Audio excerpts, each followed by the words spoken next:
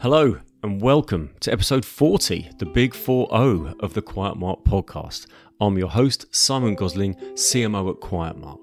And Quiet Mark is the independent global certification programme associated with the UK Noise Abatement Society Charitable Foundation. Through scientific testing and assessment, Quiet Mark identifies the quietest products in multiple categories, spanning many sectors, including home appliances and technology, building sector materials, and commercial sector products. Today we're cooking in the kitchen, and the title of this episode is Quiet in the Kitchen, and I'm joined by two very special guests, Steve Punter, Managing Director at Magimix UK Limited, and none other than the king of cakes himself, Eric Landlard, who's a master patissier and owner of Cake Boy Limited. He's an author, TV presenter, backup trust patron, and a future Virgin Galactic astronaut. So before I introduce our guests to the show, let me read a little bit about them, starting first with Steve. In a Housewares magazine feature dated the 7th of November 2016, I read, kitchen appliance brand Magimix has appointed Steve Punter as MD of its UK business, and the company said, with a successful career in consumer appliance and technology markets and working with brands including Gibson Innovations, Philips and Henkel, Steve is bringing his extensive electronics industry knowledge to Magimix, where he will be responsible for overseeing the UK management, brand development and product roadmap. At that time, it said that Steve will work closely with the full UK team at Magimix's headquarters in Surrey, with a particular focus on driving product development. And at that time, the brand was promising to add some innovative and groundbreaking products to their range. Steve commented saying, I'm thrilled to be joining the Magimix team and look forward to both bringing my experience to the table and learning from the dynamic Magimix team. As the number one premium food processor brand in the market, the Magimix name acts as a mark of quality, and I look forward to helping build and maintain its fan base and credentials in the UK. Steve added, returning from 3.5 years in Hong Kong to the idyllic town of Godalming, where the company headquarters are, and where I spent my first 30 years, makes it all the more special for both me and my family. And as I said, Steve is joined by King of Cakes, Eric Landlard, master patissier and owner of Cake Boy Limited. Eric Landlard has certainly made his mark in the UK both as a French patissier and a much-loved celebrity chef. His career so far reads like a pastry chef fairy tale, having previously worked for the French Navy and for the Roux brothers and created masterpiece celebration cakes for the likes of the Beckhams and the Queen. He has changed the face of British patisserie and has been rightfully twice crowned the winner of the prestigious Continental Patissier of the Year at the British Baking Awards. With his renowned Cake Boy boutique, his popular TV shows, 4 published books and working as a brand ambassador for Baking Mad, it's a wonder he has any time from the oven. But as you've heard, he's taking one giant leap from the oven to venture into outer space as a future Virgin Galactic astronaut.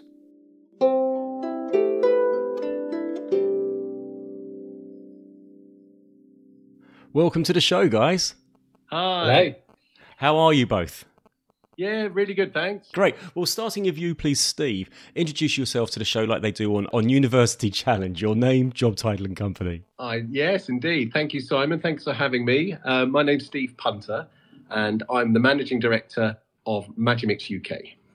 And I'm Eric Landlard, and I'm a master patissier, and I'm the chef owner of Cake Boy Limited in London. Well, thank you both so much for giving up time today to join us on the Quiet Mark podcast, episode 40, the Big 4-0. Congratulations. I know, it's something to be proud of. Steve, I'd love to start with you, please, if you don't mind. Start with the questions with Steve and then bring you into the conversation as well, Eric. But as we know, Magimix have products which are Quiet Mark certified. And in my introduction, I took us back to 2016 when you'd first joined Magimix, a company that you described in ERT magazine as the Rolex of food processors. I really like that description, but bring us up to date. How's it going there for you? I love the way you've dragged up a quote of mine from 6 years ago. That's quite embarrassing. But the good news is I'm not embarrassed that you took that quote, because I still stand by that statement. I think anyone who's experienced Magimix in their life, and there's millions of users all over the world, they love Magimix for a very simple reason. It's built to last. It does what it says it should do. And for me, the reason I said that quote was because on the inside, it's a solid and reliable, and it will never let you down. So, like a good watch, you can rely on it to tell the time. You can rely on a Magimix to always be there. But, unlike a watch, which you wear on your wrist. This sits in your kitchen and it's there for you to use whenever you want. We always call it the sort of sous chef of the personal kitchen, your right-hand man, there to do what you want it to do. And that's really important given the changing lifestyle. So how's it gone? It's gone really well in the last 6 years. And even though we've had some really turbulent times in the last couple of years, I think, making food at home, sitting down, eating family meals, trying to keep that nucleus of the family unit through food is so important to Magimix, and using a Magimix, a food processor in everyday life is very important. That's why Quiet Mark is so important, because the product has to be pleasurable to use. You buy well, you buy once, you invest in a Magimix, it comes and looks after you day in, day out. And part of that isn't just the physical, it's also the audible side of things, the noise, the sound it makes. It's got to deliver on that. And, we've got a commercial grade motor in there. And that's what we stand by, our 30-year guarantee. But that commercial grade will deliver a commercial grade sound, which isn't a high noise pitch or anything like that. It's a very, delicate sound. I don't know how to describe a motor running, really. Steve, I can describe it on a video. Do you remember when You've got the video, yeah. You'll remember when I came to your head office in Godalming 2 years ago. You showed me this fascinating device, which on the right has a traditional motor, and on the left has the Quiet Mark certified Magimix motor. And should we just play that video quickly? Let's listen back to that. So, with your finger on the button, Steve, back 2 years ago, pressing the traditional motor first. And now you're going to Magimix.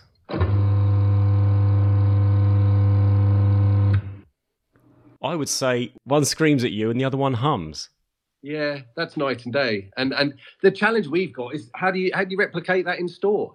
When people go to buy their food processor, they might see them in a John Lewis store or something. It's very hard to say, oh, that one's bad sound, that one's good sound. I think that's why I really appreciate what Quiet Mark stands for. And it's a reassurance that the product is best in class in sound. It's funny you say that. A couple of weeks ago, I went to the Bob Marley exhibition at the Saatchi Gallery. I went over the road to Peter Jones on Sloane Square immediately afterwards to check out the basement and see where the Quiet Mark was on display. And I will say thank you for having it displayed so beautifully on the Magimix boxes of your products, which is great.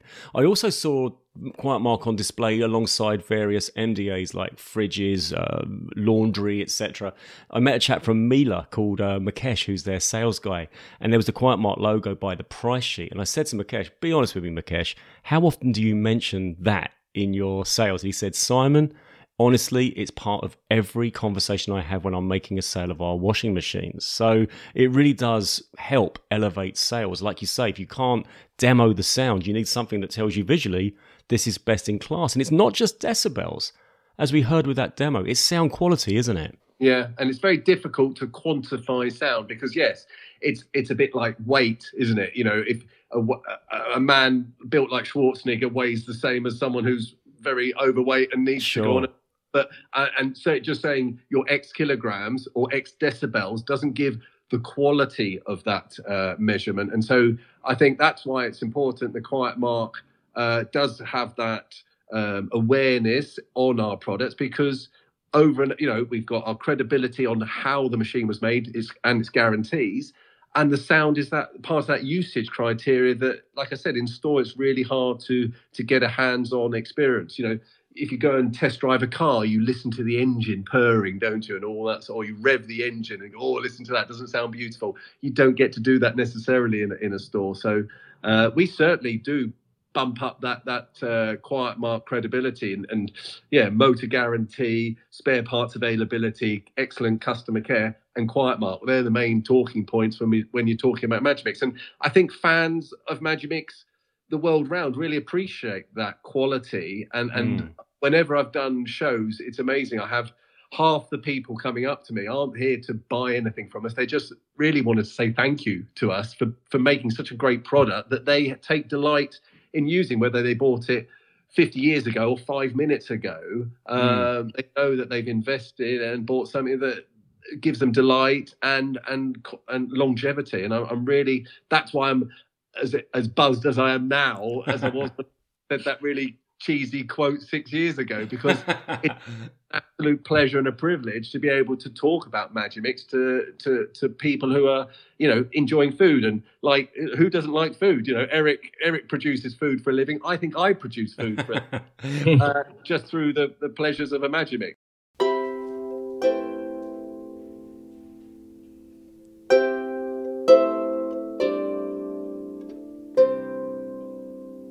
We talked about cooks from around the world. We've got someone who's from around the world and going to outer space, as I said in the introduction. Not on the podcast. No, he's not talking about, no, where are you, Eric? You're not in outer space right now, are you? Houston calling Eric.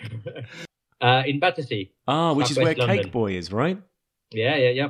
Well, welcome to the show, and Eric, thank you very much for taking the time to join us. And you're benefiting from Steve's inventions in your own kitchen, right? Yeah, absolutely. We're big fans. As Steve's mentioned it, Magimix is not just for home cooking and home baking. In my case, it's well known as well with professional. It's part of professional life as well. They do some serious kit for professional kitchen as well. So which actually are very similar to the one everybody use at home. So we know the product and we use them. I can definitely affirm, and they do confirm, and they last for life. That's really good to hear, and I want to hear a lot more about the way that you use them, specifically at Cake Boy. But if you don't mind, Eric, I'd really love to go back in time. We did it with Steve to 2016, but I'm going to go even further back with you, because I received some really great details about you from your team. Jean sent me a pack, and I read a few of them. You're there in a Hello magazine, and there's this quote. I loved it. It said, "I blame my mother. She was a big fan of Hyacinth Bouquet. She loved an afternoon tea." And that's all how it started. So I'm going to say thanks to your mother, but I want to know more about this story. Tell that story for us, and a bit more of where you went from Hyacinth Bouquet to where you are today. Yeah. Well, my mum is not a fan of Hyacinth Bouquet. I think if she knew what it was all about, I think she'd probably be a little bit upset. She does behave like Hyacinth Bouquet. That's why she was nicknamed. I think it was the Metro newspapers. I did an interview years ago, and the journalist said, "Oh, your mum sounds like Hyacinth Bouquet," and before we knew, it was part of the article. But then I realized it's true. I grew up with a mum who was the queen of hospitality. So she was, great at throwing parties. Not the best cook as well. I will always say that. She was the queen of sheets. She was always ready to buy some food from the local deli or caterers and pass it on to be her own. But she certainly did things well, and she was a big Anglophile. And slight child abuse every summer. Sometimes 2-3 times in a summer, we will go across the channel on overnight ferry.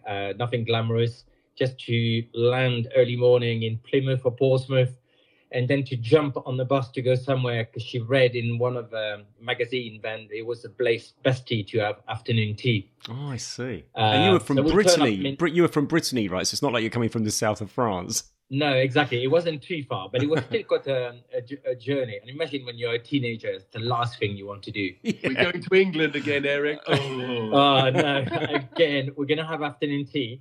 But right. I think the funniest part is when we came back from that middle of nowhere and we arrived in Portsmouth or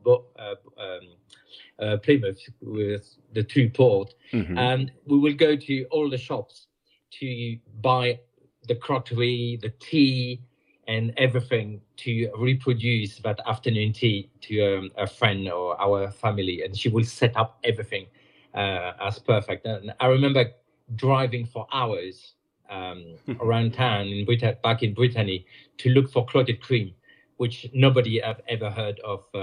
Really? Clotted cream. So we never found any, so we have to use whipped cream instead. Oh, Sacrilege. I see. Did you drink tea out of a china cup? Yeah, of course, yeah, we did. And with your little finger, your little pink. I didn't go to that detail, but it simply opened my eyes. So when I came to London, I definitely spent all my little money I had at those days, to do afternoon tea properly. And I realized it was a little bit better than local tea room. And I started to go to Claridge's and the Savoy and experience the thing and become a big fan of afternoon tea. Amazing. So from the domestic setting, where did the first footsteps foray into the professional kitchen? Well, that's a good question. Like I said, nobody in the family is really in the industry. I truly believe when I was born into mixing bowl with a whisk and a rolling pin in my hand. Yeah. Apparently from my parents and my parents' friends, from the age of 5 or 6, I proclaimed to the world that I will become a pâtissier. Mm-hmm. And I did make the mission to do it. Started baking from a very early age and very enthusiastic. So no cookies or brownies for me.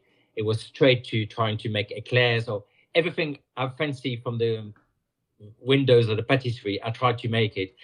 And of course, it was disasters after disasters. But so I learned the hard way. Then you need to learn your basics. But it was great fun, and I did make sure it did happen. I mean, I even had a cake stall when I was 8 or 9. Really? And it was doing very well. I used to do it on a Saturday because when we finished school in the morning, so I used to bake, and then I used to put a little table outside and sell it, and everybody was buying it. And I mean, I'm sure they're all lying, pretending it was really good. But I don't think it was that good. But I was making a lot of money till my mom decided, well, now I need to charge you for the ingredients. Oh. And I think by that time, I should have made the decision to not become a pâtissier and work maybe a lawyer or hedge fund manager or something like that. Because, I realized it was no money to be made by selling cakes on the pavement. So. Yeah, but then I read that you then went to a local pâtissier. You're like age 10 and you say, I want to be a pâtissier. Yes, I was keen to do an apprenticeship. So I was main town, which is Quimper. I had many patisseries, but it was only one who did this chocolate from scratch, which and I was already fascinated by chocolate at the time. So I wanted to do my apprenticeship there, which is a 2 years apprenticeship. So one day when we were shopping, I dragged my mom there, and that was the patisserie we only used for big birthdays, the one finishing with a 0 or a 5, and Christmas, because it was the most expensive in town. So of course, when I told my mom, come on, let's go in and let's put my name down. So because I knew it was a bit of a waiting list to become an apprentice there. She said, trust you to pick the most expensive patisserie. Because basically in her head, she was thinking, now we're going to have to buy every week our cake from them because we have to be nice to them. So they look after you. But we went in and, they really, to their credit, they really looked after us. And it was like the traditional setting. Madame was running the shop on the front. Mm-hmm. And Monsieur was the a chef in the back. So he came out and we had a good chat. And he said, well, you will have to wait till you need to be 16 to do your apprenticeship, and you need to pass all your exams. And he did say that magic phrase, which at the time I didn't take notice of it, but later on I really understood when I started working there. He said, you need to be serious about it. He said, this is not just a quick escape from schooling or college. It's, we're going to invest our time in you for 2 years, me and my team, and really you need to be serious about it. So I promise I will be serious, and that's what I really wanted to do. Excellent. And I understood it. When I started there, they really did. Yeah, they for 2 years it was like breeding a racehorse. The best racehorse. Every time someone was doing something new in the kitchen, they would say, Eric, stop what you're doing, come here, have a look at this, or try to do this. And they really invested in their time to turn me into a winner, and which it did. It did happen. So I came out with I passed my exams, which was always a good start. But then I came out number 1 of the county, and then number 1 of Brittany, of the whole area, which automatically enter you for the national championships, where I came second. So, of course, someone from Paris have to win. The Parisian always win. Always the Parisians. But still, your first competition, you're coming second. That's not a bad start. I know, yeah, it's not bad for someone from Brittany. Wonderful, wonderful. And then from Brittany, sail ships, the Navy, the Roux brothers. Tell us that section of your story. Yeah, so in my head, I thought I was going to stay there, and I had planned to revolutionize Monsieur Legrand's patisserie. I haven't told him at the time, but I could see he needed a little bit of a zhuzhing up. So I could see we could do some changes. But no, he kicked me out. He said, no, sorry, this is it. Next week you are out of here. Time for the next apprentice and for you to spread your wing. Yeah. And so I thought, okay, let's go. And I wanted to improve my chocolate making.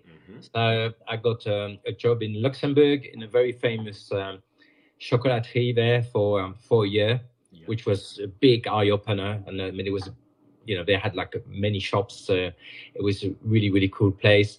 And then I got called out to do my national service. I am that old, which was a great experience. All my friends was pretending they missing legs or limbs or they could not walk or something to try to avoid it. Or definitely asking to be as close as possible to their mothers so they could do their washing. But me, it was the opposite. Okay. I actually went there on a mission thinking, okay, I have to give 1 year of my life to my country. I can't escape it. Let's make the best of it.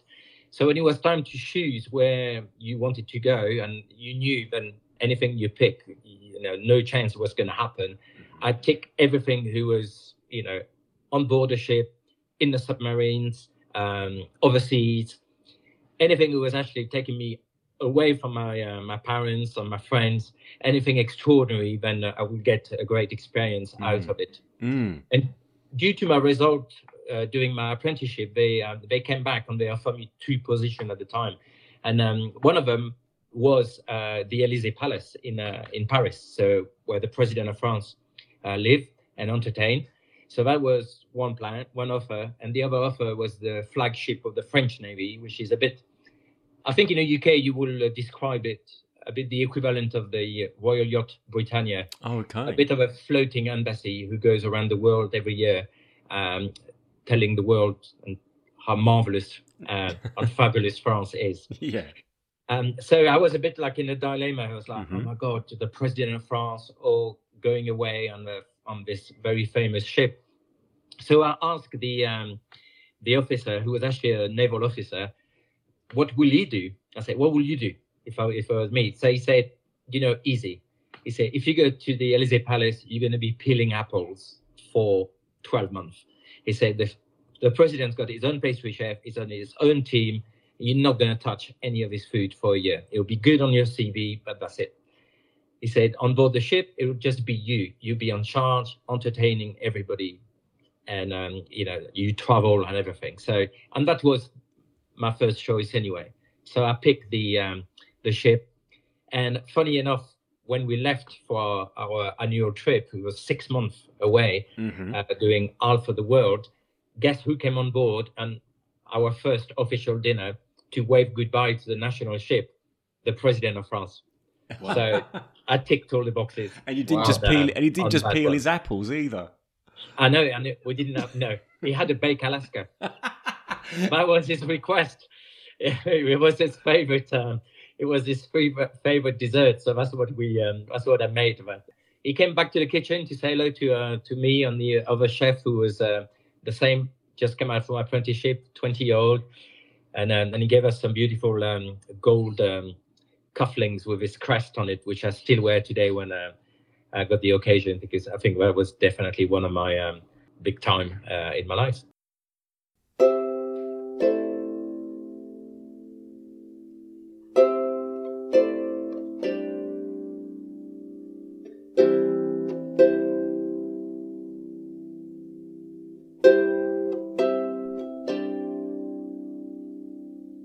One of the things I'd like to talk to you now about, Eric, because this is the Quiet Mark podcast and we talk about our relationship with sound, I had a really good conversation on a previous episode with Ping Coombs, a Malaysian chef who won MasterChef, and she was telling me about the role of sound in her particular style of cookery. You're a patissier, and I really want to know, What is the role of sound in what you do, and does it help to have quiet appliances in your kitchen?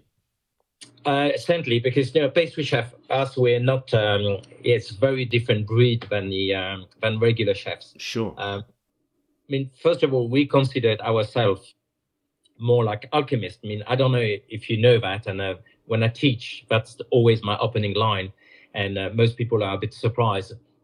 But the official name for a pastry kitchen in France, in any patisseries, and that's the official name, it's not, if you do Google Translate, it will say cuisine. But actually, a pastry kitchen is called laboratoire.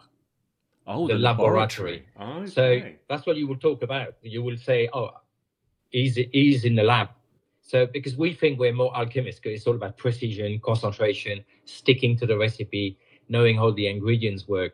So we love our peace and quiet, compared to chefs who, can be a little bit on edge and shouting at each other or running around when it's lunchtime or dinner time. Us is quite settled. And that's why actually when we opened Cake Boy, we gave up very quickly on the idea to an open kitchen, because actually it would have been really boring to watch, because we are usually glued to our little space and working along or piping away. And the quieter, the better. Right. We do play a little bit of music in our lab. Nice. Usually it's classical music or some very chill out. Yeah. And then the rest is the equipment, I don't know, what do you call it? Purring away, I will describe. So we've got the one we can't stop. So they are there all the time, like the noise of the fridge and the freezers. We go on and off. But then after that, we have to bring some equipment in, sometimes like the food processors, for example, or mixers. And it's quite interesting because when we got someone new in a kitchen who is coming to do a work experiment or something, and they will get a bit, they think we're like magicians, because I could be in one side of the kitchen or the lab and having put, 6 liters of cream in our big mixer, and I will go like, oh, can you stop the mixer, please? Because the cream is ready. And I say, how does he know? How does he know? He's got eyes, who can see as far as that. But it's the noise, you're so used to the machine. So you can hear the slight change of rhythm into the engine. And that's when the cream is ready or the meringue is perfect at the right peak, because the motor starts suddenly to slow down a little bit and start to find it a bit more difficult to go through that whipped cream or that perfect meringue.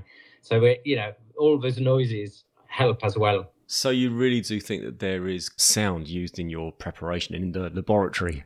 Yeah, definitely. And even in the food, sometimes the way you scoop smoothies and everything in there, a bit like those Rice Krispies when you put the milk or pop and things. Yeah. Some of the recipes, but just the noise of folding it or cutting through the mousse, if it's going to be perfect or if it's going to be good or if it's ready or set enough. You've talked about submarines, you've talked about cruiser ships, you're going into outer space. I want to know, are you going to be cooking up there? Tell us about that. What's this Virgin Galactic astronaut role that you're going to be enjoying, and when? When is a good question. The only thing I can say is I signed up right on the beginning when Branson put it up there. That's what's happened when you have too many glasses of vino at lunch and you got a very clever salesperson. But my other passion about a part of cooking is traveling, and I love adventure. So the idea is to be one of the first space tourists.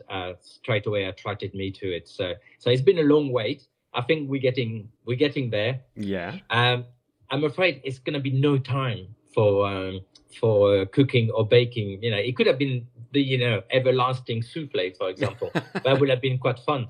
But no, it's going to be no time to do anything, because I think it's just going to be like, it's so quick. It's going to be 5 minutes of no gravity. So you're going to have to make the most of it. So the last thing you want to do is to start eating something or creating something when you are up there.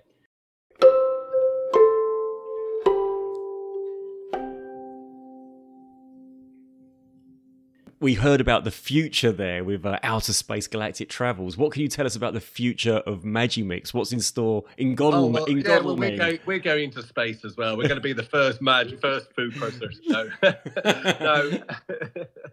No. What's the future? I think it's just really continue joining the dots. And what I mean by that is my job, I see, is we produce great machines in our France factory, and we continue to do that 50 years after inventing the food processors. So we're still hand making the machines in France. And my job is to make sure that those find a home in the UK market, and everyone, you know, who's passionate about food, who loves eating as a family, who wants to create fresh, healthy food, is a deserving, you know, recipient of a Magimix. And my job is really just to try and join those dots up. So we're working with retailers, we're working with influencers, we're working with cookery schools, because I think Eric will confirm, you know, the more you use these machines, the more you realize how much they can play a part in your everyday life. And then suddenly these light bulb moments go off and saying, oh, wow, if I can make egg whites, I can make Swiss meringue. And if I can make Swiss meringue, then I can make a dessert that incorporates Swiss meringue. And it's that sort of, like Eric said, becoming that chemist, that alchemist, that inquiring mind that leads to more and more interesting food. But you don't have to be an excellent chef to use a Magimix. It's also there for just providing a great, efficient workhorse. And for me, the cookery schools is great fun. We've launched a really exciting new product, which is blending our traditional food processors with cooking capabilities. And that completely blows the lid off what these machines can do, because we've always been multifunctional, but adding a cooking element takes it to another level. So now you can temper chocolate, if to put it in Eric's language, tempering chocolate or making. I'm impressed. Is this the Cook Expert, Steve, that you're talking about? This is the Cook Expert. It's amazing because, you know, when you want to be precise, you know, you have to be precise, and chemistry, food is chemistry, and setting a Cook Expert can be set to 1 degree increments in heat.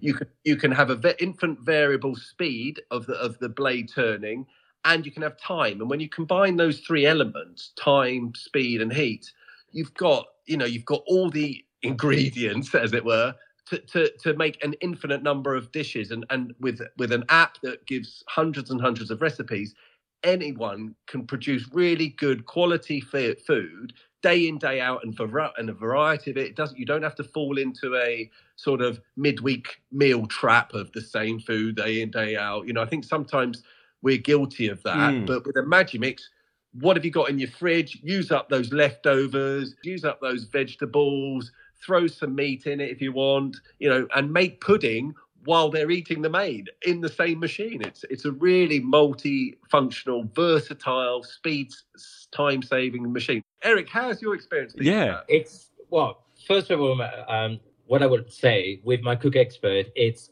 sitting on my kitchen top, which is always a good sign. Front and center, is it? Yeah. Because first of all, it's good looking, but it's not just that. It's that mean you are actually using it.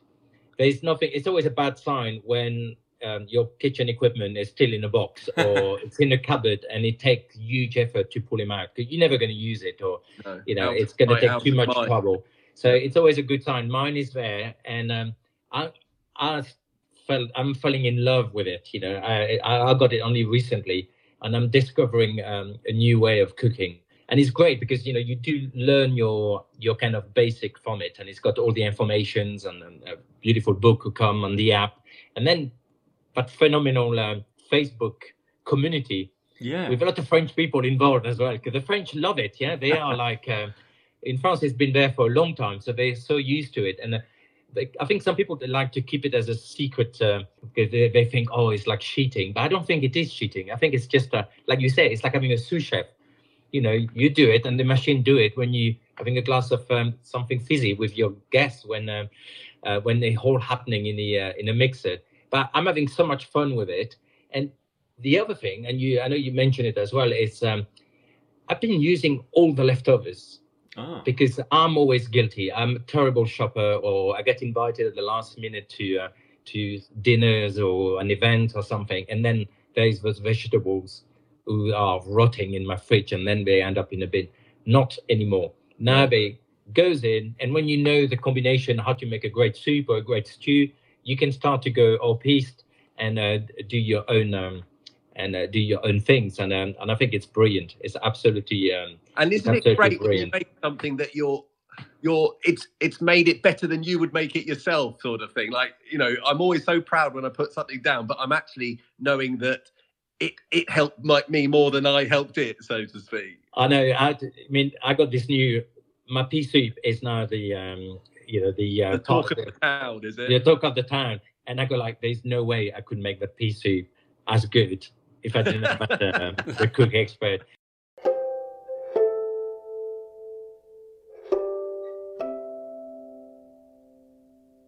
Take us into that kitchen. Tell us, what is the Cake Boy experience? Well, we opened Cake Boy almost 16 years ago. I always try to remember. I think it was 16 years ago. Originally, we had a wholesale business. That's how I went into business in the UK in '95. Mm-hmm. But after a while, we decided to move to retail. And I always wanted a baking school. I always wanted to, because you know what? I was so fed up to hear people saying, "Oh, I can't bake. It's too complicated," making excuses. And that was well before the Bake Off, I have to say. Sure. And come up. But I knew people deep inside wanted to learn. So I thought, one day I'm going to open my own baking school and I'm going to show them. And actually, it's not that difficult. You can do it simply.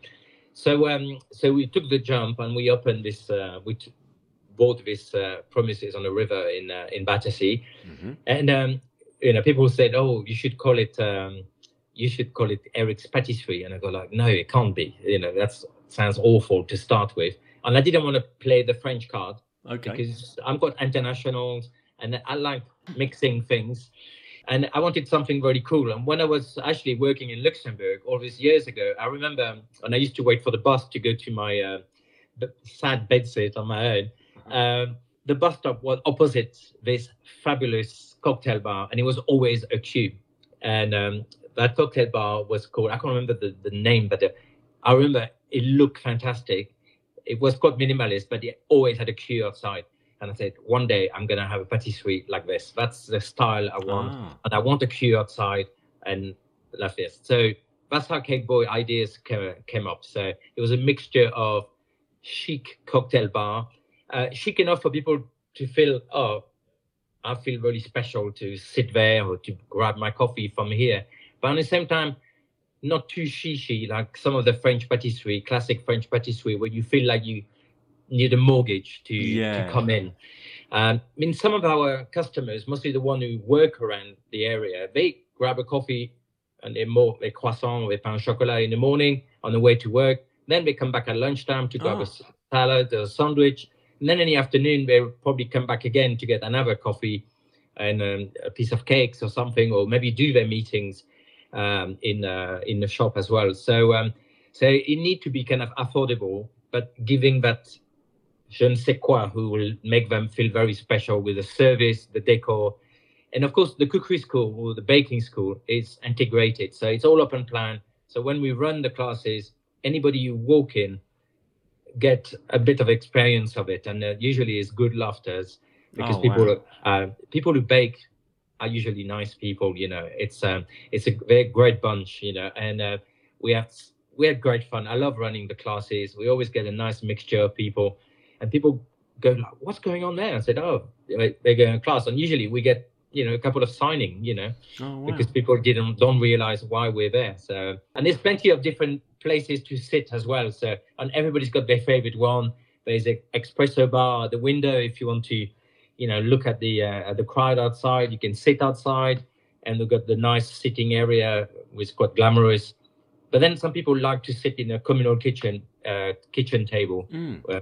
Where you can put your laptop and work from there as well. So Eric? It's quite a cool thing. And we got great loo. The first meeting we had with the architect, they said, "Okay, Eric, give me your vision, what you would like." And I said, "I want some beautiful loo with different sound system than the one into the shop." And they go like, what about the kitchen? And I say, "I don't really care. I just want beautiful loo." But it's the most talking point. You look online, people talk about the loo. So we got some nice jazzy chill music playing in the shop. But when you go to the loo, it's like disco music. Eric, people don't want to come out from the loo. I'm in Acton, and I ride my fold-up Brompton bicycle everywhere. I'm going to be riding to Battersea. The sun's out. I'm going to find my favourite table, and I'm going to have a dance in your toilet. Absolutely. Me too. That's a date, really, Steve. We'll have to go. No, but it sounds amazing. Listen, guys. Let's be in Eric's loo, Simon. People will talk. It wouldn't be the first time, would it? Guys, you've been brilliant, and I can't thank you both enough for taking time to share your experiences, your technologies, your passion for making cooking easier, simpler, and fun and fantastic. Thank you so much for your time today. Well, thank you, Simon, and thanks for the great work that Quiet Mark does as well. I think you're sending out a really good vibe, and the message is all about, you know, the passion of managing sound better in our ever noisy environments, which is a great thing. It's a really good thing. Thank you very much.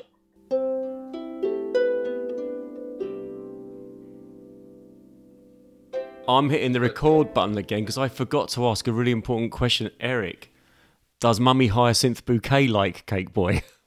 Does she what?